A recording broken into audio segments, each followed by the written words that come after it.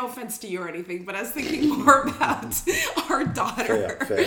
As you've mentioned, we both traveled to quote unquote dangerous places alone. And maybe at the same time I was like, wow, he might get kidnapped. That might be the greatest thing of the whole vacation. As long as my daughter said, but if he could get kidnapped. Chris Rock, when he was like, what was he saying? Like, you've never been in love if you don't look at your husband or your wife and you're like, die. Exactly. If you didn't look at a box of rat poison for 5 solid minutes, you ain't been in love.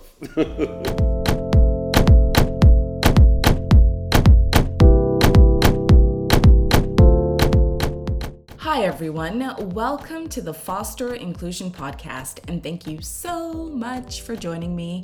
I am your host, Saida Gomez Fleury. In this episode, the hubby and I answer questions about our amazing trip to El Salvador while sipping on Cihuatan, a local rum. I hope I pronounced that right. We cover stuff like how El Zonte has influenced our views on Bitcoin, traveling with a 2-year-old, and so much more. Check out at Foster Inclusion on Instagram and Twitter to see photos and videos of our trip. And for those who still believe that you can't use Bitcoin to buy coffee, I filmed a brief video demonstrating that it is indeed possible. I paid about 3,000 sats for a bag of ground coffee.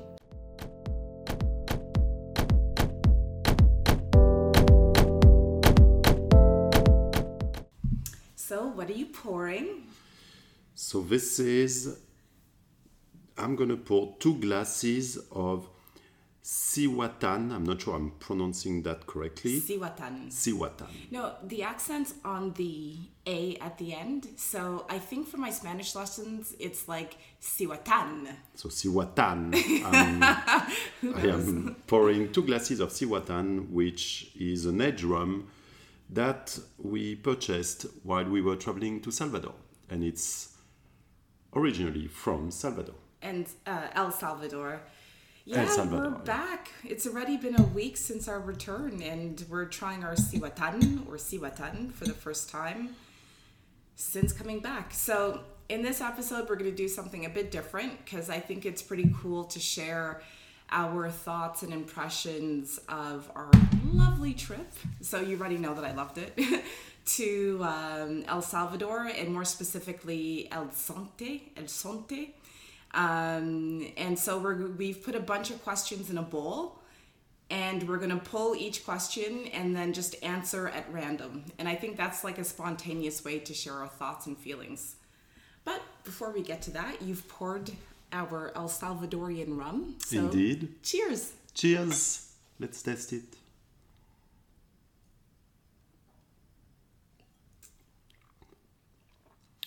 Very nice. Oh. And it's not too strong. Usually, like when I have straight rum for the first time, I feel like my throat, my nasal passages, like everything is just like being cleansed, cleared, burnt out. But this is quite nice. So it has notes of lychee, cinnamon, fresh guarapo, and toasted cashew nuts. That's what it says. Fresh what? Grappa? No, guarapo. I think we had that once when we were there. I can't remember, in some kind of smoothie or something. Oh, God, I had so many smoothies. This is really nice. It's very nice. Ooh. Very, very nice. I can't wait to invite people over and have them taste it. Let's do a tasting. Yeah, and make pupusas to go with that. Well, there were 3 of them in the package we bought. There's this one and then 2 others. What's this one called in particular? Obsidiana. And I think it's the most, how would I say, like natural one, meaning not flavored. I think the 2 other ones are flavored in a way or another. Can't remember. One was cinnamon and something else, but yeah. Just gotta be careful because it's still early afternoon. So yeah, we just had lunch. We did eat. We're not drinking before like too early in the morning. Our daughter has just been put down for her nap. Mommy's starting to feel really good. So we're gonna try to get this done. Do you want to draw first? Sure. Yep. All right. So I draw first. I ask the question. Oops, I draw. Oh no, it's one. It's a long one. I ask the question to you and let you answer. So, have your views on Bitcoin changed after your experience in El Salvador? If so, how? Have my views on Bitcoin changed since going to El Salvador? Yep. Yes. After your experience in El Salvador. After going to El Salvador. So yes, my views have changed, surprisingly. So for anyone who's ever listened to this podcast, you know that I am obsessed with Bitcoin, and more specifically, its potential to, I guess, create more equal access to our financial system. I'm all for financial inclusion. So I have... I've always been obsessed with that angle of things, and going to El Salvador for me was like an opportunity to see on a smaller scale how a community could actually use, or a country could actually use Bitcoin for better financial inclusion. And I would say that my views on Bitcoin itself have changed in the sense that I really see Bitcoin more now as like a neutral tool. It is a tool. It's not a religion. It's not a cult. It is a tool. But the tool, when operationalized, seems to bring about more equality, which is still an abstract term, but to see how people in El Sante specifically are so happy and joyful, and not everyone speaks about Bitcoin, which I kind of expected based on everything I saw on social media and based on interviews I've seen with Nayib Bukele and other people involved with the Bitcoin Beach project. I expected it to be like everyone speaking about Bitcoin buzzing around, but actually people didn't speak about it that often. But I feel that its effects, whether it's increased tourism or whether like people, I guess, feel a little more financially secure, its effects can be felt. And so now I kind of see Bitcoin as like this invisible good, as opposed to like only like this incredible technology. Okay. And what about you? Yeah, so for me, yes, it has changed it. Actually, it has changed my view a lot. Probably much more than it has for you. Sorry, our daughter is waking up, so I guess we might have to do a little break just to put her back to... If you can hear in the background, she said, Papa! So maybe we put it on pause and we just restart? And we're back from that brief interruption. Our daughter just woke up from her nap. So how has your opinion about Bitcoin changed after our trip to El Salvador? Yeah, so it has changed in, I guess, two main ways. The first one is like out of my very limited knowledge of Bitcoin, like my focus was more on the stored value, find a way to put the little money you have in a different system or a different type of investment than your usual ones. Here was like actually observing you buying a pack of coffee, like more the transactional aspect was very real. And it was the first time for me to see that. So I think that changed my perspective, where it has that aspect to it that, yeah, out of Switzerland, I never saw that. I never saw any kind of transaction except you and I quickly exchanging some Satoshis from your wallet to mine or stuff like that, but not actually transacting with like a shop. Yeah, so in Geneva. In Geneva, I'm talking about, yeah. And once again, my limited experience, I don't attend any Bitcoin meetup. I don't do none of that. So that's one thing that changed for me. And the other thing is more like, as you said, like as a tool. And so my view, I mean, and we'll probably speak about it later. I mean, Salvador was a really good trip. I really liked the country and a lot of unexpected things for me. And Bitcoin is one of the tools, I think, which makes current Salvador like a very, I don't know if it's unique place, but it's unique in my view, meaning compared to what I know, very unique. And I think Bitcoin is one of the elements, in addition of all the other actions that the president is taking and that the people are taking themselves. So yeah, it's a great tool to bring something new, different. Not sure if it's going to work or not, to be honest, Yeah, but for sure, if you don't try, you are pretty much sure it's not going to change. So it's something different, and it's very much associated with like optimism, change, opportunities, all of these things. So yeah, and totally. I actually like the fact that you bought a pack of coffee, you gave a tip to the driver using wallets and bitcoins at the same time. And the lemonade too. And the lemonade, but you Salvador. see shops that clearly say no Bitcoin. So it's not like, as you said, it's not like a religion. Like, no, it's one option that is made available. You don't have to adopt it. And clearly, some stores say it was written. One store actually, it's not some stores. In El Zonte as in well. El Zonte, it was one store, like the one along the beach where we had like a beer and a lemonade. And it was, guess who has the lemonade, who had the beer. But it was saying no Bitcoin. And I kind of like that aspect because it's not mandatory in any way. It's just another tool available. So yeah, that's how it changed my personal view. And we had this discussion multiple times. Like, I wish I had known more about El Salvador since it introduced Bitcoin as legal tender, because without, for me personally, a reference point before, it's hard for me to see and to understand the depth of the change that's taking place. Sure. I just know that, like, generally speaking, the only mentions I'd had of El Salvador previously was, like, it's dangerous, whatever.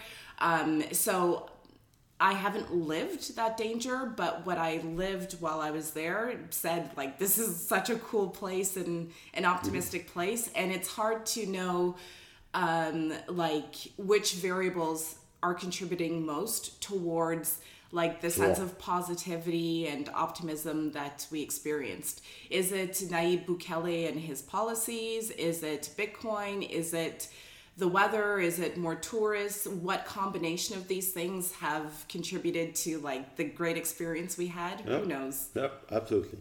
Okay, my turn. I'll get another. First, I will sip some more Sibatan. Yeah, I didn't stop. This is really good. Okay, so I'm picking a question, and it is: could you see yourself spending long periods of time in El Salvador? So yes, very clearly. And then my very pragmatic mindset or attitude would say, depends how long would you say, right? I mean, and there are several elements. I'm thinking about the whole. So I would like to spend like 2 months, for instance, like sounds really good to me. I'm like, that would be really nice to spend like 2 months there. And then obviously, like I'm real thinking life. about the daycare, the job, all of that. But I think if I remove all of these elements, I mean, I really would like to. I do love personally living in Switzerland. So to me, it wouldn't be one or the other. Like having that as one of the places, there might be a couple of other ones, but greedy. Yeah, like I would absolutely, like that. A few months in El Zonte, you know, most of the year in Switzerland, maybe 1-2 other places. Yeah. But so I really liked it and I absolutely envisioned. I know, knowing myself, like El Zonte, where we were, I would like the city. I mean, I would like some activities that I have right now. Yeah, of course. So I would need to really engage into like surfing, for instance, or an activity that would absolutely keep me busy. Because if not, knowing myself and hyperactive and always wanting to do stuff, I'm not sure I'm designed for slower mode of life. Or it's not that I'm not designed; it's I'm used to it. So I'm sure I could adapt to it, and maybe I would love it at one point. But yeah, like 2 months, absolutely, I would absolutely see myself living there. Yeah, same. I mean, long periods of time. Again, like at this stage in my life, I know that it's not feasible. But I mean, if I think back to, you know, the period of time when I was single or, you know, under other circumstances, I could totally trip out on just living there for like 6 months. And like for 6 months, I would like learn how to surf or something, you know, work remotely, take surfing lessons in the morning. One thing that I found so beautiful and inspiring was that lady we kept seeing every morning. So we stayed at the Garten Hotel, and we stayed in one of the villas. So in the mornings we would walk from the villa to the beach. We'd spend time on the beach, and then after the beach we would go to like the main hotel for breakfast. And every morning there was a lady like doing her surf lessons, and in the time we were there, I think I saw her progress and stay on the board longer. Yes, for sure. And I just thought it was so cool, like to be able to go and set a target like that for myself, to like not even learn how to surf, just learn how to stand on a board, you know? Yeah, and it seemed to be a perfect place for that. I mean, she was, the conditions were right. It's not like huge waves that are going to crush you. It was like she was very persistent, good condition, and I agree. We saw the progression. And her coach seemed really like down to earth and cool, like pretty much everyone we saw there. So like under different conditions, I think if we were like newly married or something, or like if we didn't have a child and daycare and like our set routines, I think I could like see myself being there for like a few months out of the year. I mean, if they would have me, that's pretentious to say that I would just go, but like, you know, I could see that. All right. Next question. Cool. So next question. Is the El Salvador Happy Glow still with you 1 week later? Actually, we spoke about it about an hour ago, so that's interesting.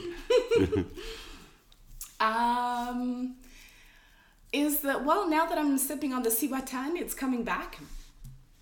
So the flight back was pretty long, and I didn't sleep that much on the plane.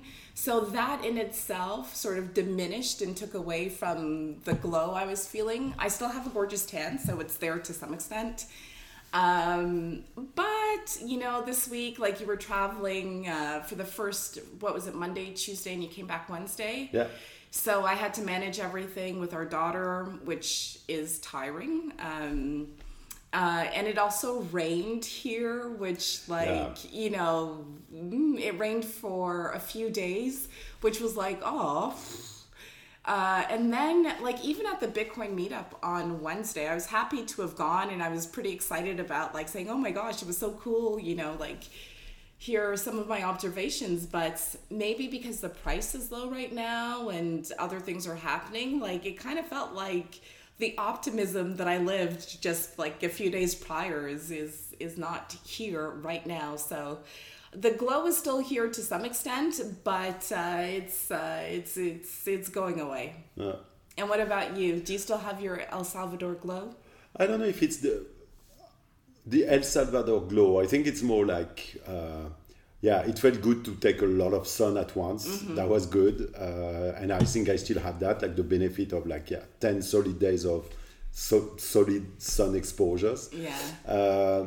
And at the same time, I was happy to come back. And then, as you mentioned, I mean, when I come back, literally, when we came back the 2 days after, I was traveling for work. Yeah. Luckily, it was a pretty cool 3 days in an industry that is interesting. So I really got back quickly into the working mode and everything. But I think it did a lot. Where I kept the glow is like it did a lot of good in terms of how I'm feeling, being more patient, less anxious. So it helps me actually. It made you more patient. Yeah, it's difficult to be less, right? So it can only go as a progression. So. Ooh, this is a revelation. Yeah, no, but it's tiny. It's tiny.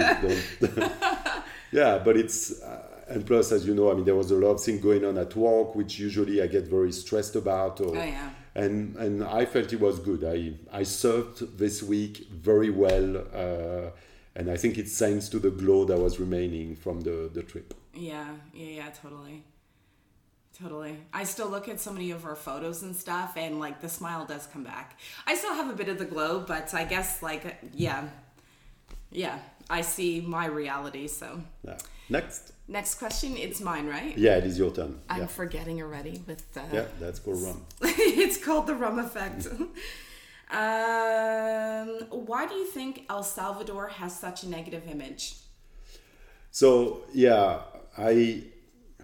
very interesting. I thought a lot about that because So we did like some visits when we were there, and we learned, I mean, it's very little of the whole history, and actually it's all about the recent history, the last century of Salvador, and there are a lot of fairly tragic history associated to the country. To San Salvador. Yeah, exactly, and La Plaza and exactly. Las Mujeres. All of this story, like the churches, and anyway, like very quite tragic history.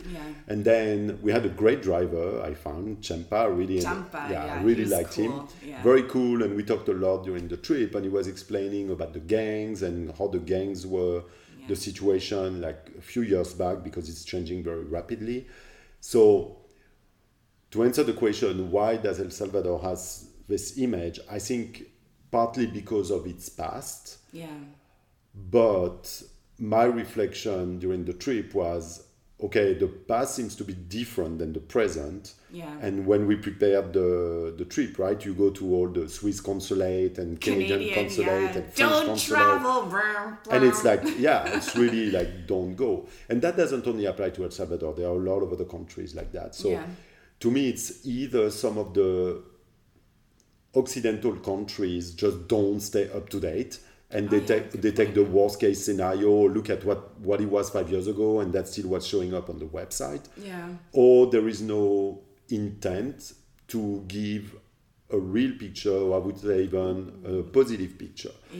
And I think maybe it's the safe approach. You always look at the worst, and that's what you put. But I'm not sure they do that for all the countries. I mean, if I think about Paris, the even, US, Paris, I was hit by some random person in Paris. Correct. I mean, I have experience in Toronto of having a guy showing a gun to me, right? And that didn't make friends say, don't go there, it's super violent. So, and I'm from Scarborough, where like my parents still live in Scarborough, and everyone's like, that's so dangerous, and I'm like, really? Exactly. So just to answer the question why, I'm not sure. I'm just sharing more of my reflections about that topic, because I know it's something I thought about during the vacation, because literally it was such an easy, and we were traveling with our 2-year-old daughter, right? So it's very different in terms of personally how I think about safety or security than without her, right? I mean, I traveled a lot for work in different places, and security was like, it's going to be fine. Here it's like, well, it has to be fine. Like it how really do I take a bullet and shield my daughter? How do we make sure it's all safe? And at the end, it was extremely safe from what we have experienced. Once again, I mean, it's the vacation we chose. So but I found it a very interesting thinking for me, or thought that I know I had it during the whole vacation. It's why do I think El Salvador still has what is El Salvador? What was your question exactly? Why do you think El Salvador has such a negative image? Same, like, so I was the one pushing for this destination for our Easter. Oh my God, the rum is kicking in. I sound like Jamaican French, Easter. I'll have another one, by the way. I will too. So I was the one pushing for this destination over the Easter holidays. And I had, I suppose, like a very myopic view, because my thing was about Bitcoin and Bitcoin only. And then I think maybe like a month or two after we sort of finalized the logistics, Nayib Bukele, the president of El Salvador, declared a state of emergency. And then he, along with the El Salvadorian police, started posting photos of M13, I think is the name of the gang. One of them, gang members on Twitter, just saying like, we've arrested this number of gang members, here's the state of emergency. And so I was feeling really excited to actually go and see like El Sante for myself. And then part of me was like, oh my God, like, have I put my like no offense to you or anything, but I was thinking more about our daughter. Fair. As you've mentioned, we both traveled to quote unquote dangerous places alone. And maybe at the same time I was like, wow, he might get kidnapped. That might be the greatest thing of the whole vacation. As long as my daughter is said, but if he could get kidnapped. Chris Rock, when he was like, what was he saying? Like, you've never been in love if you don't look at your husband or your wife and you're like, die. Exactly. If you didn't look at a box of rat poison for 5 solid minutes, you ain't been in love. Maybe there was some of that, but I was like, have I, sort of strongly influenced the family into doing something that could actually like endanger, like, my heart, basically, our young daughter. And then after that, like as you mentioned on the Canadian, whatever website, it's like, it's a very dangerous location, Switzerland the same. And, and then I started thinking about this whole concept of FUD, fear, uncertainty, and doubt. And I thought the people, like one guy I interviewed, Rohan, who was there in November, I think. I messaged him and he said, yeah, it's great, it's safe, whatever. And so I thought, like, people who've been there recently don't seem to share the same opinion as people or as like big media outlets. There is a definite gulf or divide between people who've been there recently and what's being reported officially. And so, like, my fear went away pretty quickly. And when we got there and Noemi had a little like pink car seat and stuff like that, I was just like, I don't want to say once again because it sounds cynical, but I was just like, sometimes you have to see things for yourself and experience them for yourself and then have your own opinion as opposed to just going on sort of officially stated narratives. And it was, when I traveled to Ethiopia, it was kind of similar. Like, at the time, everyone was like, don't go there, it's dangerous, and you're going by yourself. I went with an organized group to hike in the Simien Mountains, but those who were totally unaware of the Simien Mountains, that they even exist, of like the just beauty of the country of Ethiopia, who had only relied on reports dating back several decades of like famine and all the negative things, were like, don't go there, you could get, I don't know, kidnapped, killed, like all of these bad things. And it's like a very similar experience. Up until that time, it was one of the best trips I'd ever taken in my life. And I remember like when I was flying back thinking, I'm not going to listen so much to sort of like the mainstream opinion or narrative on things, because it's not to say that I'll just go blindly do the opposite of what's stated, but for me it just demonstrates that sometimes when we actually experience things for ourselves, our experiences don't necessarily reflect what's being spewed out there in general. Yeah, and coming back to one of the previous questions, that's one of the things that makes me I would like to spend more time there, like a good 2 or 3 months, to really have the reality. Because when we were driving to San Salvador, Chempa mentioned, like we were driving and he showed an area and he said, that's places you don't want to go. Yeah. So it's not like... And it was the neighborhood. It wasn't exactly. Like... It was not the city. Yeah. It was literally like one neighborhood in the city and said, no, there you don't want to go. So it's like the balance between a very like catastrophic picture and a very localized, idealistic one, which is, oh no, it's super safe, don't hesitate, like that's fine. No, there is always a reason, I find, why certain messages are being conveyed. But at the same time, you go there, it's different, and it's these are the kind of things that make me really, I would really like to spend more time there to have a finer view of what it is really. Yeah, and as a tourist who's there, like, we saw so many tourists who were there, not related to Bitcoin whatsoever, but who were there. I think as a tourist, if you live close by and you're there for 4 days, we saw a few travel vloggers who were there. You go for 4 days, for a weekend, you stay in El Sante or other touristy areas, you're more or less fine. Yeah, actually that's one thing that surprised me too, not about the Bitcoin aspect, but more like the people who were showing up, right? It was very, very different. So a lot of Americans, like from the US, but I didn't expect. And it was like every 2 or 3 days, different people. Yeah, from Vancouver, the family.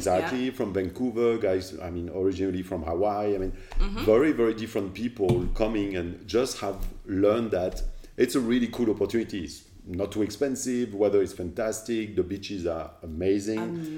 Because it's probably one of the highlights for me is like, I expected nice beaches, and I found probably one of the really most beautiful beach that I've ever seen.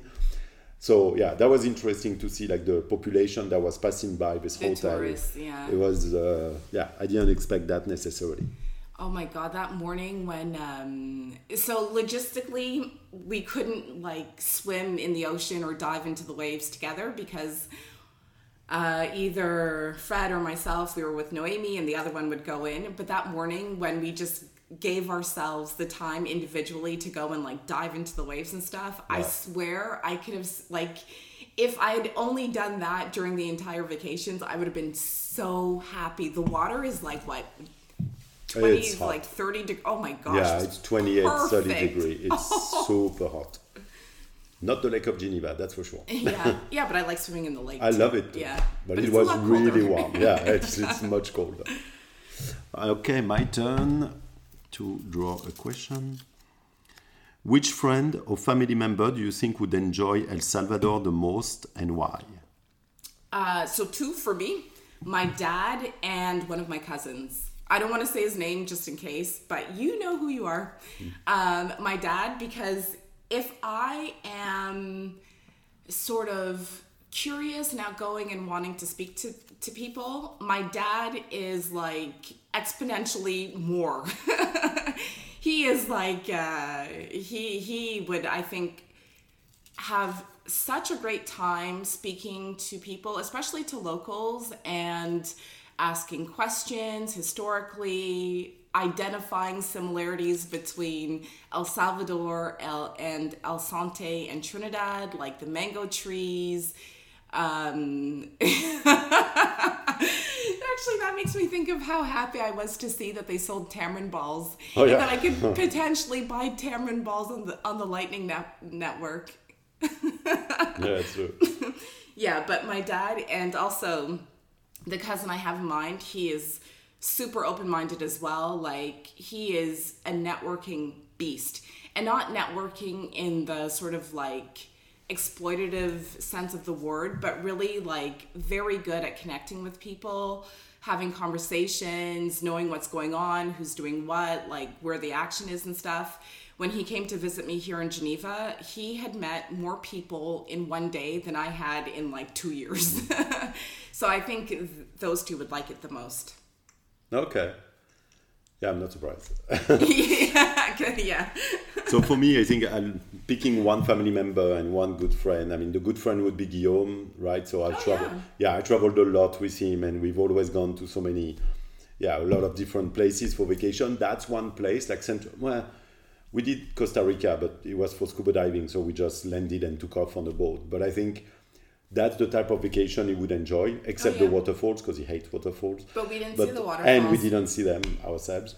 But for the rest, I think he would enjoy it very, very much. And if I think about a family member, it's probably like my cousin.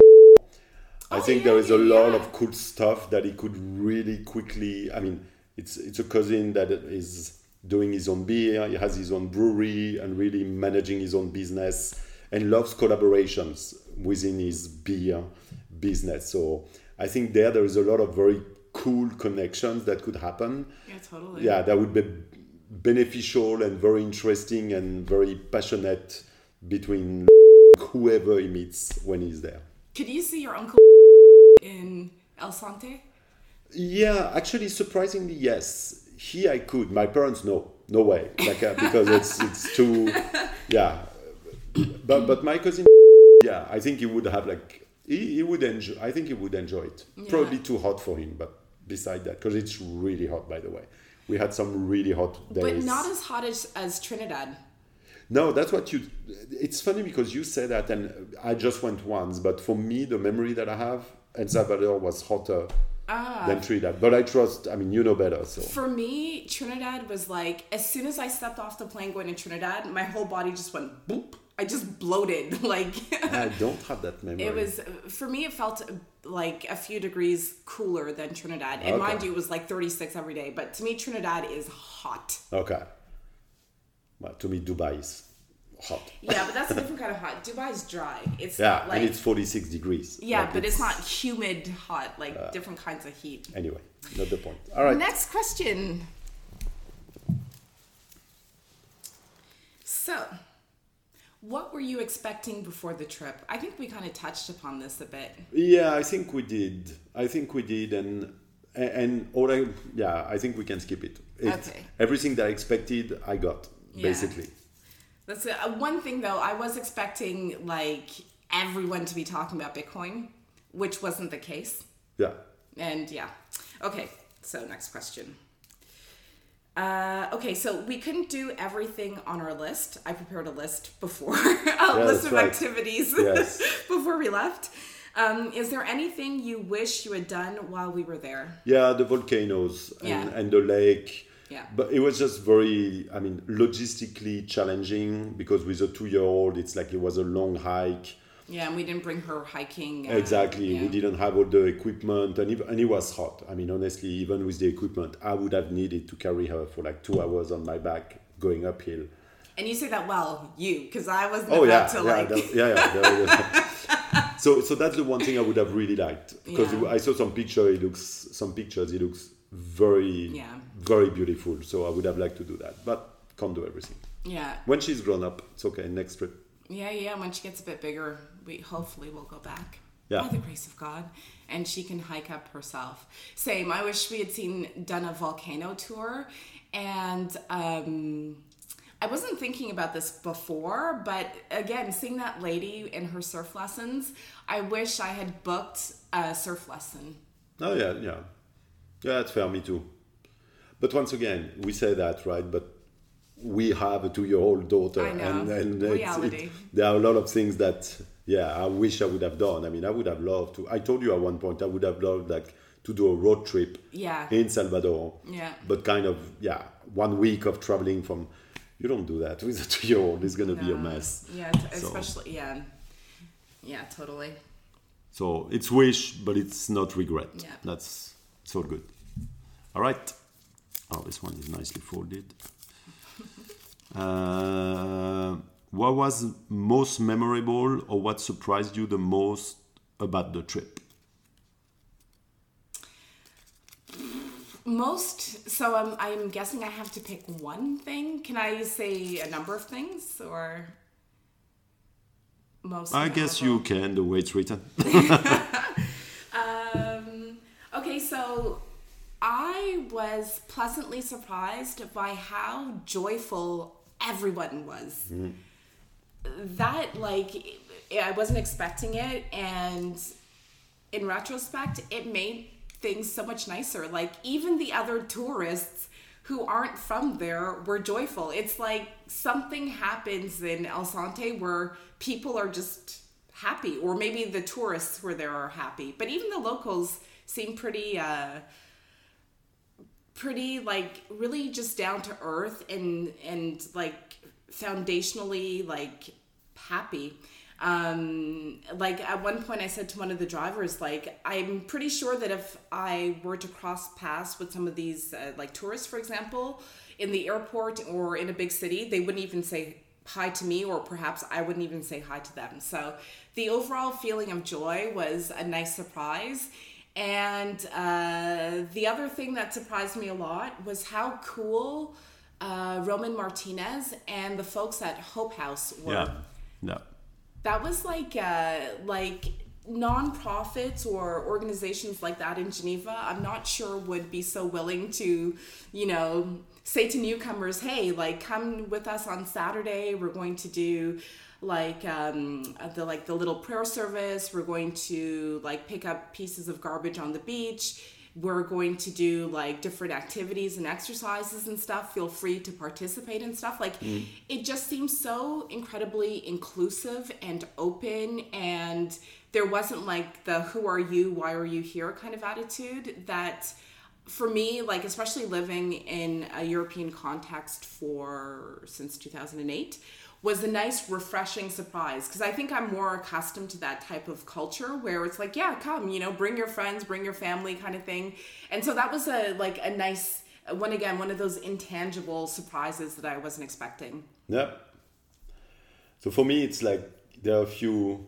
It's more what's memorable, like going to get like breakfast. That's like waking up at 5 a.m.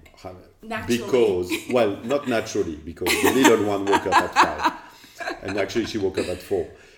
Having to wait, I think it was 6:30 to go get breakfast on the main road and getting pupusas, and having like the little one on my shoulders, going there, hugging, seeing all of that is memorable to me. Like it's clearly something that I will remember, and I hope she does too. And sorry, what was the name of the association? Hope House. Yeah, Hope House. That's the other piece to the morning, that it's something that I didn't expect. I think, what was surprising and memorable that morning is memorable and surprised me. And I know seeing like her playing in the river with all the other kids.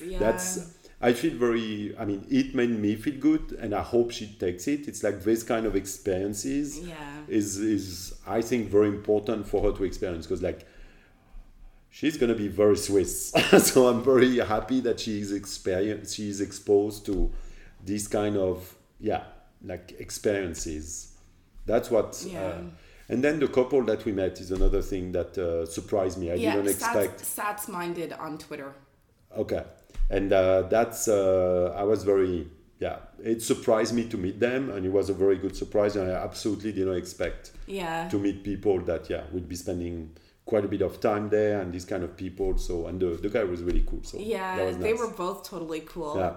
And like they invited us over and stuff, and our kids played together in the water. Like it's, and again, like here's where I tried to like say, maybe it's not only El Salvador or El Sante, it's the whole experience of like expats or immigrants or people who migrate to different places. Yes. The fact that you're not in your home country, on your home turf, does that make you more open to other people, like more willing to get out there and socialize and take a chance and not stick to your own group? Yeah. So that's what was memorable, or is memorable for me. So that was good. So Hope House registered on both of our memories. Yeah, clearly that morning was really, really nice. And the tug of war too. The unexpected tug of war. That was like a big thing. I mean, and to me, what surprised me is, so I'm not a big church guy at all.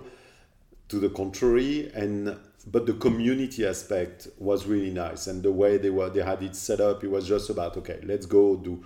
Because at one point it was like, it's about surfing lesson. And I was like, no, this is not. But actually it was. Like there was it was true that there was, but it was embedded into a lot of other activities for everybody that, made it very nice experience. Yeah, he did an interview on the Kaiser Report like a few months ago. Well, now the Kaiser Report is no longer airing. But he mentioned that there are 4 pillars with Hope House. I don't want to say them because I don't have them memorized or anything. But spirituality is part of like the foundational work that they're doing with the kids in order to like build like well-rounded and sort of grounded citizens. And I mean, the kids seem so happy, and it seems to be working. So todas las cosas. Pardon? Todas las cosas. Todas las cosas. What was the I can't remember the Romans 3:18 or something. The pastor was passionate, and so were the kids. Yes, clearly. All right. My turn? Yeah, your turn. So, next question. Which is... Yeah. I feel warm and fuzzy. Did you feel scared for your personal safety at any point during our trip? No. Well, I said no, but not my personal. No. Family, yeah, but it's more like every big city. When we went to El Salvador... San Salvador, sorry. So the question is, was I feeling... Did you feel scared for your personal safety at any point during our trip? Yeah, so I never felt scared. And in San Salvador, I was more cautious because it's a big city, because the little one was with me. Yeah. That's it. But short answer is no. Yeah. Same. And for me, No, that's not true. Same in the sense that... let me finish. Okay. Let me finish. Okay. Por favor. I didn't feel scared for my personal safety. However, because I had looked at images, por favor, senor, I'm just getting a little top up, of some of the gang members who had been arrested. And I saw that I think pretty much all of them had a lot of tattoos on. Yes. I think that developed a bit of a bias in my mind. And so when I would see someone with a tattoo, I think I just had a moment of like, oh, like what do the tattoos mean? And I don't want to stare, obviously, to examine them. But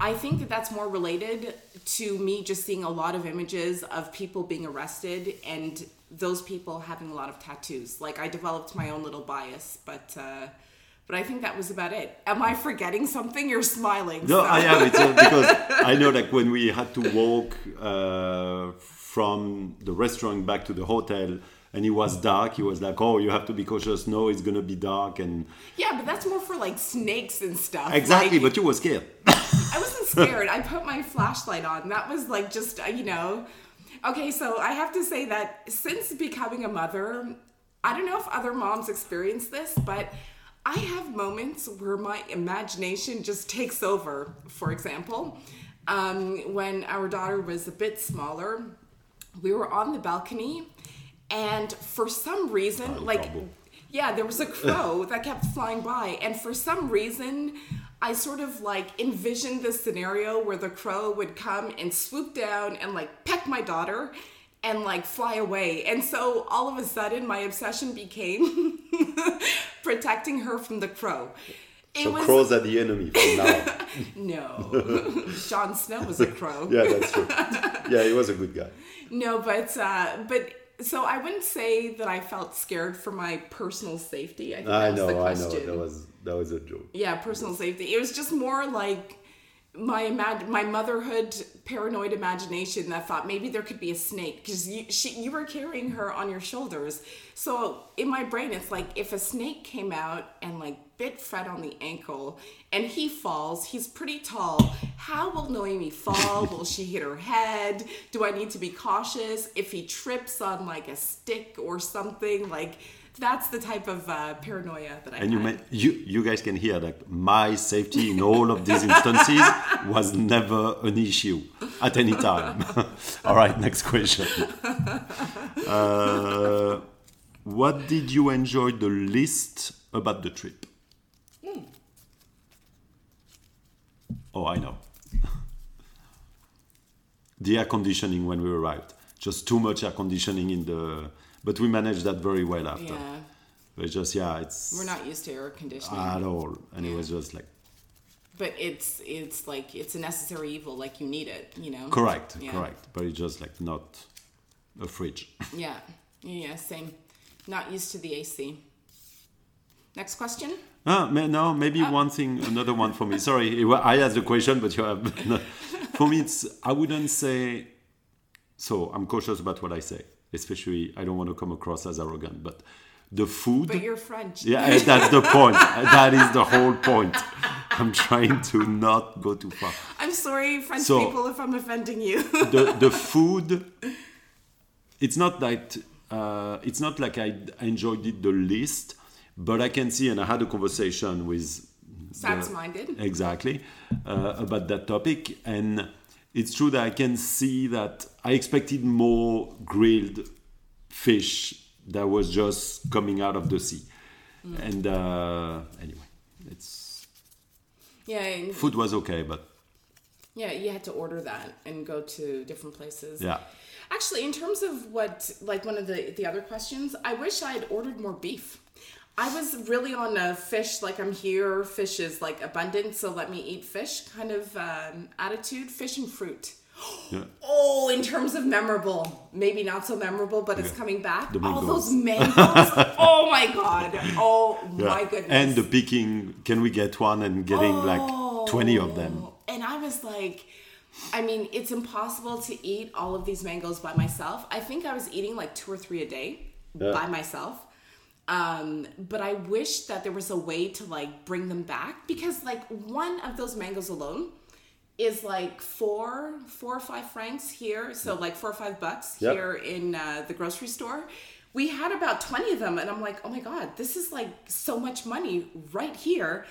And they're actually ripe. They're local. They were picked when they were ripe. They weren't picked prematurely and then shipped, you know, for God knows how many kilometers, like the mangoes.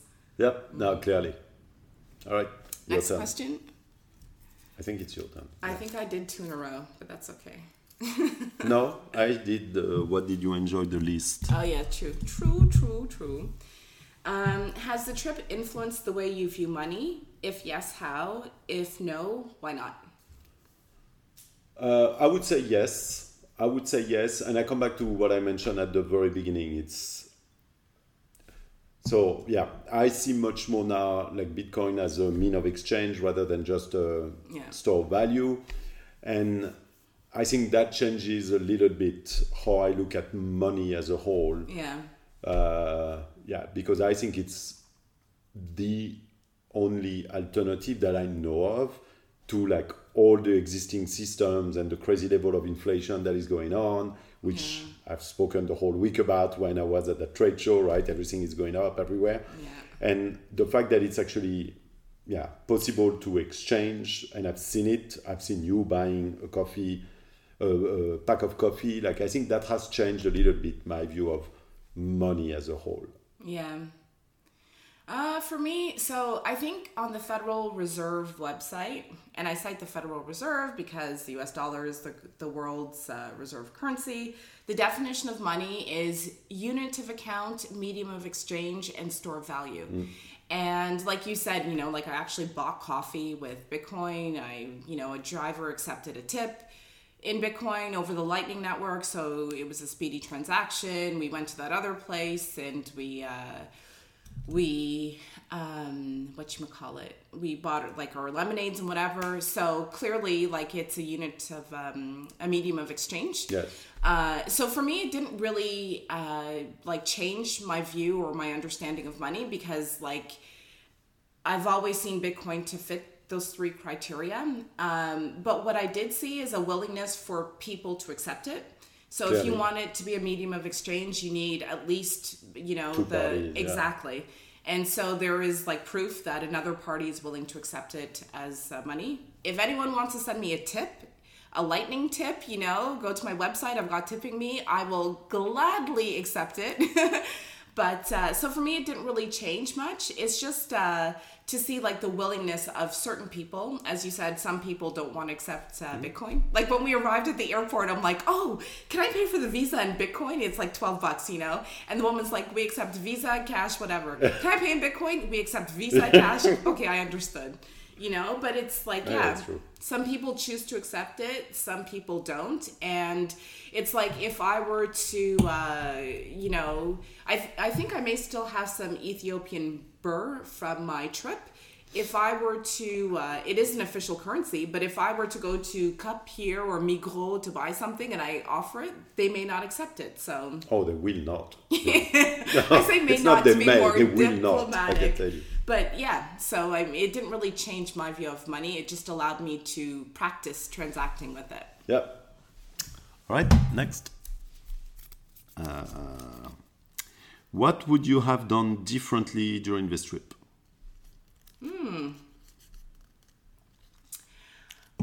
I would have packed lighter. because some of the dresses that I brought, I didn't realize how thick the material was until we stepped outside in the sun. What else would I have done differently? Packed lighter.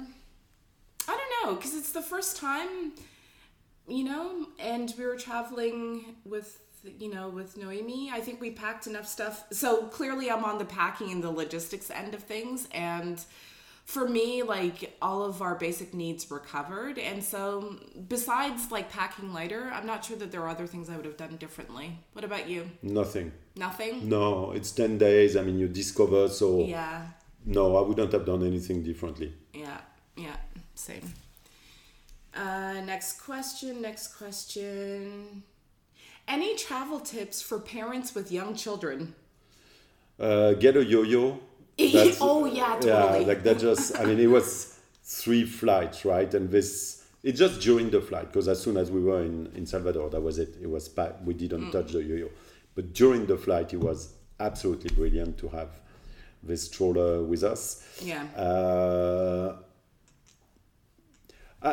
So it's actually not an advice to parents, because I don't feel too good about giving any kind of advice to other parents, knowing that I'm a father for 2 years. That seems a little arrogant, but it's almost like a reflection on me. It's just to, especially around sleeping, like to accept the rhythm of your 2-year-old daughter, like not try to fight it, which is what I would do in this.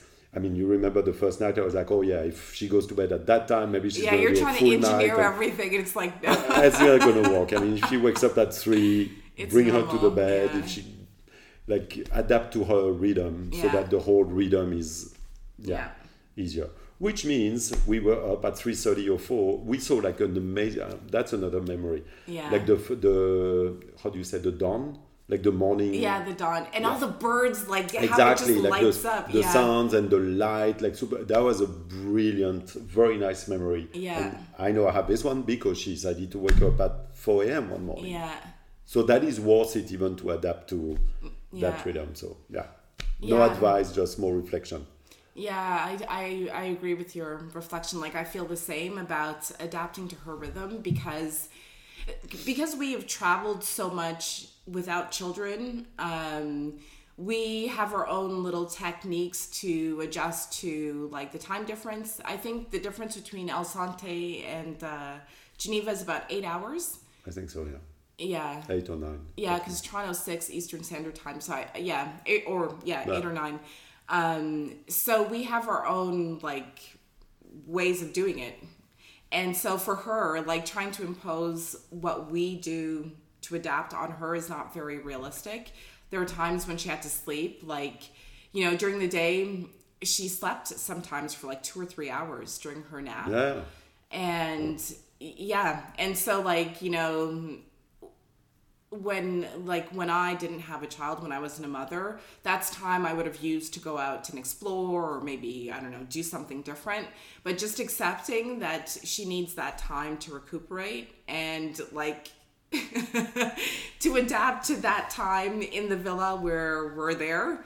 I think we did a good job. We played yams as usual. Yeah, exactly. Playing yams, having a nap, whatever. And the other thing is around the food for her, because I think advice to other parents, but actually we received the advice is like she didn't eat for like 2 or 3 days, barely. Yes, that's Minded's wife. Yeah, she was saying, it lasted 2 weeks with ours. Like, it's just like the change is too much. Yeah. I mean, I think structure and rhythm is so important for our little one's security and safety, that it's one of things, like, everything becomes, no, I don't want it, no, I don't want it, no, I don't want it. And that's okay. I mean, she's not going to starve. She's not, and I think we did okay, because at the end she was eating really very correctly. So. Yeah, and she went through a few days, I think it was like a day or 2, where she was like, oh, je veux rien, like, I miss my friends from daycare. And my heart actually, like, sunk a little bit, because I was like, wow, like, she's only 2.5 and she's homesick. Like, she misses her routine and her friends and her teachers at daycare and stuff. And, like, I felt a bit sad for her, but she rebounded right after that. Yeah. Who was the last question? Was it me or you? It was the Cihuatán. Okay, I'm confused now. I'll take it. And after the recording, we'll see the effect of the rum or not. It's okay. What did you enjoy the most? Pilsner, coffee, or pupusas? Pilsner coffee. So I didn't try the Pilsner. Which is Pilsner. Pilsner. That's how Can they you were say it again slowly? Pilsner. Pilsner. Yeah, See, I never ordered it. Me neither. Pilsner. I'm not a beer drinker at all. The coffee was really good. And because I bought coffee with Satoshis over the Lightning Network, I'm going to say I enjoyed the coffee the most. Okay. And what about you? I'll make two picks. The pupusas for the experience that I mentioned before, just going there, seeing it, and the Pilsner because I love these beers that are super light. It's like the Tiger beer and all these beers, like super light. They serve it so well because it's like freezing cold. So Pilsner and pupusas. Next question. Hey, P&P. You like P, don't you? Pilsner and pupusas. Keep on going. How would you rate the beach in El Sante? Yeah, so I mentioned it. So it's top ranking. I wouldn't say the best one because I think there are, I can think of like 2 or 3 other ones. But it's really, really, really nice. I mean, they're just like black sand. So fine. Yeah, super soft. So it is for sure one of the top 3 that I've seen. Not that exists, right? But that I've seen. Yeah, I can think about in the French Polynesia. Yeah, that was nice. It was nice. And actually, that's the one that I can think of. Beside that, not really. So fantastic beach. Yeah, same. Black sand beach. The sand is so fine. Usually on beaches, I always step carefully because there's always something like a rock or something sharp. And here it was just it's like butter everywhere. It was really, really smooth. All right. What is something new you learned while there?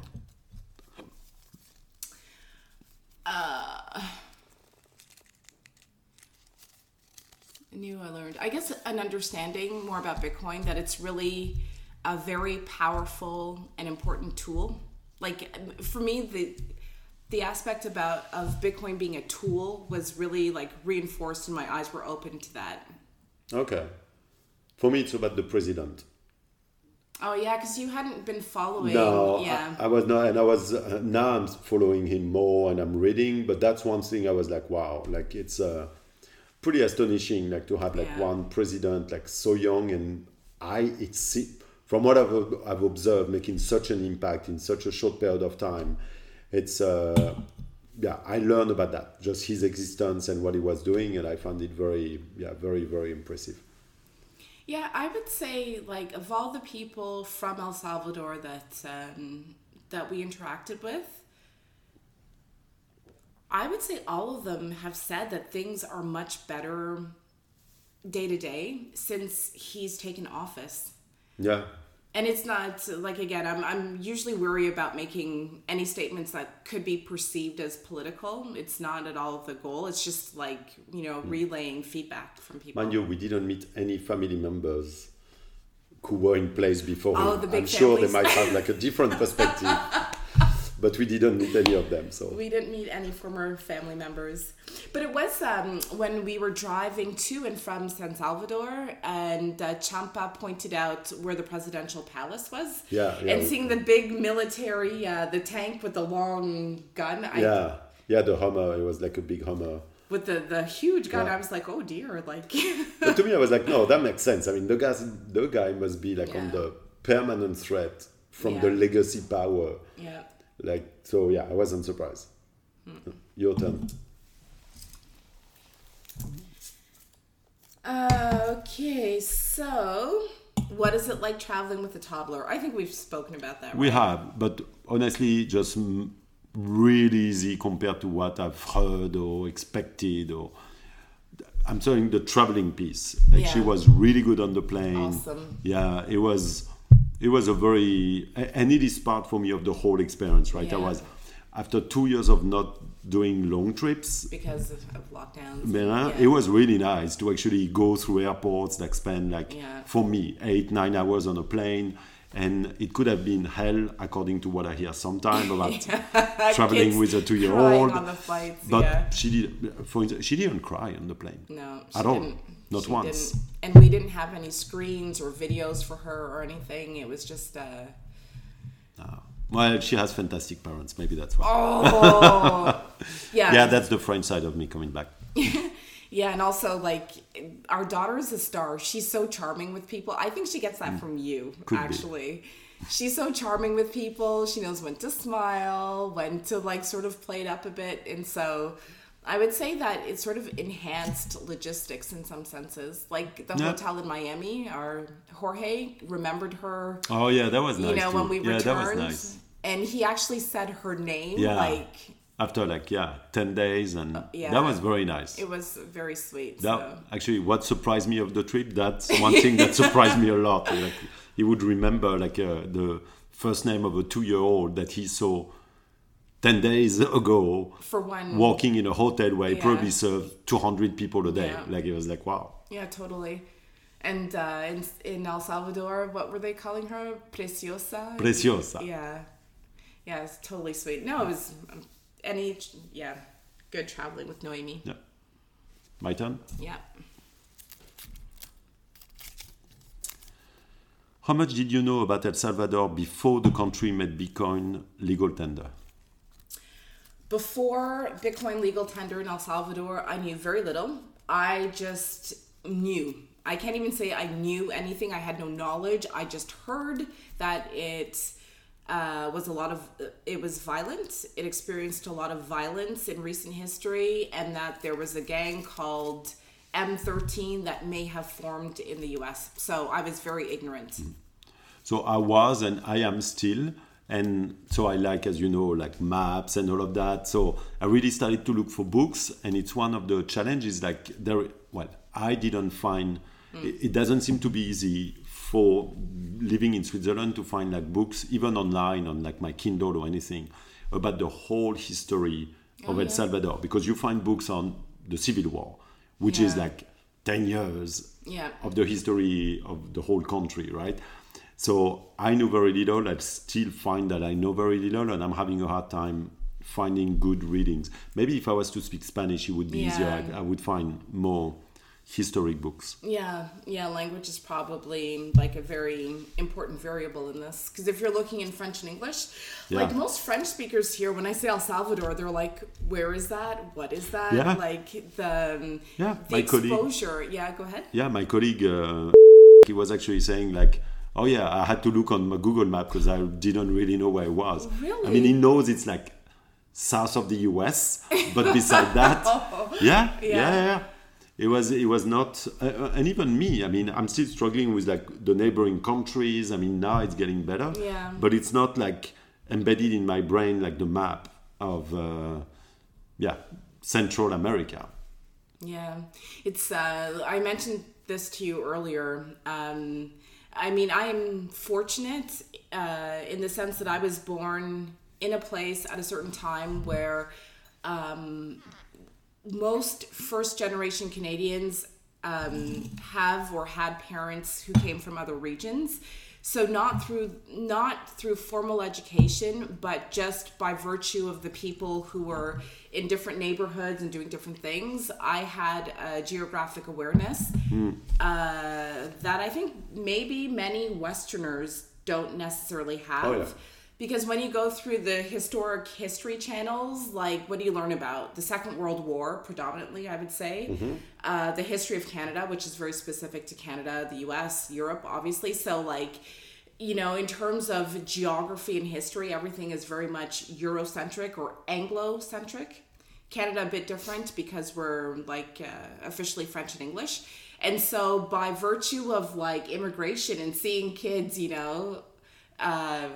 whose parents and who identify as being from somewhere else, I had greater awareness. And of course, because my parents immigrated from Trinidad and Tobago, I think I had a greater sense of the world isn't just these countries that we hear about and see about all the time. Your turn. Next question. Oh, we're getting... Wow, there are only 2 left. Oh, you sound disappointed. Oh, it's okay. Okay. Do you think Bitcoin as legal tender could work in a country like France after getting a glimpse of how it works in El Salvador? Yes. No hesitation. No, because... no, because, I mean, to me, it's more... Okay, so one thing that changed to me with the trip is I think my mind was set on it's one or the other a little bit.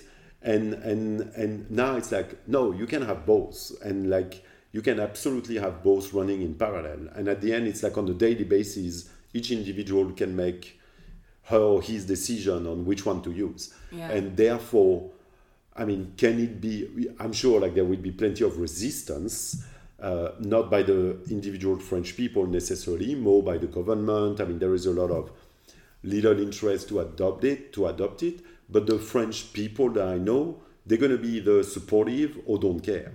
Like the vast majority. So, I wasn't expecting that. Yeah, like it's like whatever. Like it's available, I don't use it, that's it. Or I'm interested. So I see it as very, very possible, absolutely possible now. Yeah, I don't know. Like, I thought, like, so I submitted that question, and I thought of you and like what your perspective is on that, because I mean, even though I've been around French culture for over 20 years now, I honestly have no clue whether something like that could work. So from a sort of a theoretical perspective, or from like a purely frameworks perspective, of course it could be introduced, like anything could be introduced. But whether, you know, on like a very pragmatic, like in the field,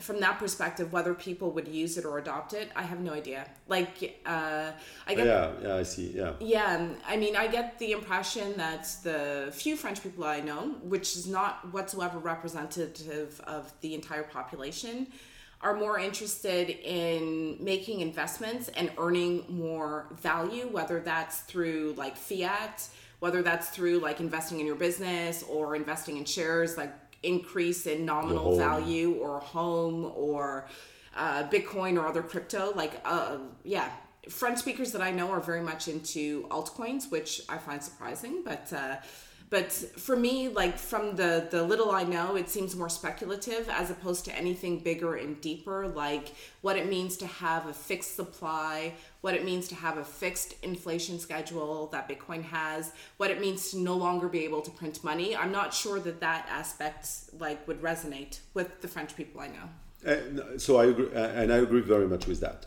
I think I took the question more, is it possible to implement it as a legal tender? And the answer is, I think now I reflect, I'm like, I understand my own answer is, yes, you can. Will people adopt it? Yeah. That's another story. And I reflect on me, like I am a slow learner in the sense that I don't think I'm necessarily slow to learn, is I have a lot of resistance to a lot of things because I'm good with with what I have, so I'm not like for you. Exactly. Yeah. So I'm not keen and I'm not seeking the new stuff because the old stuff is good with me. Yeah. And I think the whole French country is privileged so that it's a little bit of that. But at the same time, I think if you introduce it, it might be slower. Yeah. Clearly. But I think France is like sufficiently adept of something different in general that it can work in the long run. But I think it would be a much slower transition than Salvador. Like Salvador is like, yeah, it's okay, it's available. A lot of people still don't care. We have even seen people that says, no, I don't want it. Yeah. But there is like a greater percentage, or it seems proportion of people that say, yeah, I see it could be an opportunity, let's try it. Yeah. Like, I'm not like let's try it type of guy. It's like more conservative. Yeah. And I think the country, France, because of its privilege, is more on that approach. And I think you've repeated, or you've said the key word at least twice, that word privilege means a great deal. You know, like in, although I say that and as I speak, I'm kind of thinking a bit I have two thoughts. One is that in El Salvador, they didn't have their own currency that the state controlled. Yeah, that's a big difference. They have the US dollar Yes. for historic reasons. And so to introduce and say this will also be legal tender, you have the US dollar and also Bitcoin, is a little different than making that introduction in a state that has greater sovereignty, that controls its own currency. So I'm saying that thinking of France, because I guess in my brain I still have the French franc mindset still in there. But in France, Greece, any EU country, you're using the euro. You don't have your own currency. Like it's the ECB that's in control of the currency used by multiple countries. So perhaps the analogy or the comparison is not that far off to regular people. I'm not speaking about people who profit from the system, people who are privileged within the system, but to regular people. It's very, very, very, very valid. I mean, what you just said, I find for France, in light of recent election and the discussions and the debates that happened, a lot of the debates was around sovereignty. Do we want to be within Europe? Do we want? I don't think there would be a Frexit. I don't think we are. A Frogzit. A Frogzit. We are not at that stage, but there is like a strong debate around were we better off as a country rather than where we are today within European Union. And I think the people doesn't necessarily people of France don't really realize that the money aspect is like a very central aspect into all of that, right? We used to have the French franc. We have the European Union. And I think for all these people that want more sovereignty, it might actually, it's interesting. Like if I think about even like Marine Le Pen, Mélenchon, both want more sovereignty. Like they never spoke about that. That I've heard. Like Bitcoin? Exactly. Like Bitcoin as a tool, which we go back to the beginning of our discussion, like it is a tool that can help you with the sovereignty aspirations that you have, which demonstrate like a little bit how slow learner we are in France. Like we think more about institutions, law, regulations. How can we get back? Exactement. Like let's make again Paris center of the world, like it used to be on top of the mountain. But very interesting. Like so, I think I am sure it can be adopted by France, and I feel there is like a possibility that it is like really embraced by some of the French population over time because we are slow learners.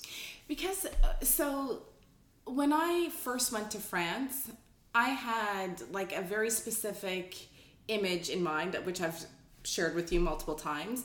And again, it relates to the selected media that I was exposed to at the time. So I expected everyone to be like Jean-Paul Gaultier and La Parisienne, what's her name? Inès de la Fressange. De la Fressange, like very tall, very elegant, like very slim, very chic, very whatever. Like that, those were the images that I was exposed to. And so when I arrived, I was shocked to learn that there was like an active communist party. I was shocked to see that there were people who openly spoke about anarchy. Which is bigger almost after the last election than the Socialist Party. The communist one. The communist is so like, you know, like like I experienced initially a certain level of cognitive dissonance because I'm like, this is not what I was taught.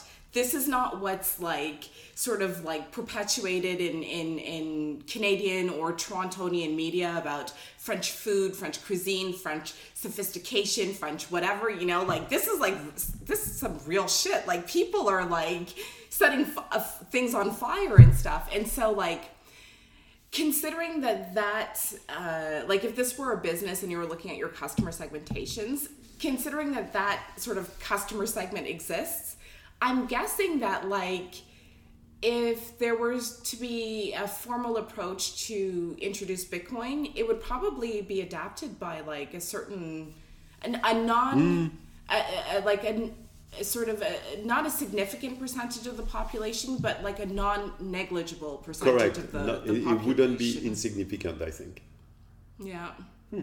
To be continued, to be explored. Indeed. Maybe one day we'll do a little thing of a podcast on our thoughts of like France and Bitcoin. Maybe one day you'll have Jean-Luc Mélenchon on your podcast. You never know. Maybe one day I'll do a podcast en français. You never know. You never know.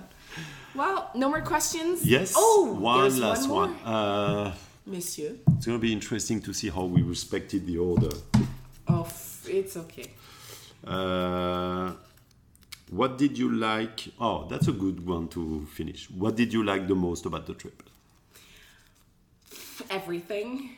Like beyond everything else, I'm very I am very family focused. And so, I might cry. I think it's the Ciudad. Actually, there are tears coming. Oh, wow. I can take over. No, it's okay. It's going to be okay. in the same vein. Suck it up, get through.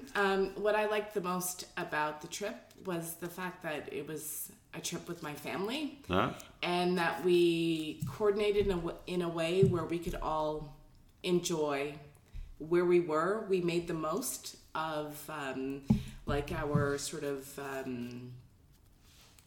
the sort of restrictions that we were working with in terms of logistics and Noemi napping, and to see, our daughter playing with kids that she just met who have a different culture, who speak a different language, to see her playing and getting along with them, for me is like just amazing, because it reminds me that at the end of the day, going back to the Hoffman process, like our inner children are still present, and it's really, things don't have to be so complicated if we set our egos to the side and make the effort to just participate and be present. Yeah. So it's exactly this. I mean, it's in the exact same spirit for me. And I just say like one image is like just sleeping, the three of us, taking the little one in the big bed. Yeah. It's like hot. I mean, that's what I like of that trip. And it's just an illustration of what you do. It's not an illustration. It's just a very concrete example. It's like, we were good. We enjoyed ourselves. The little one was like really good. And that made me feel very happy overall. So I think what I enjoyed the most about this trip is like, it's our first trip far away. Yeah. And I find we made the most out of it. And I thank you very much for raising the idea of Salvador, because it was a brilliant idea. So, so that was good. Thank you.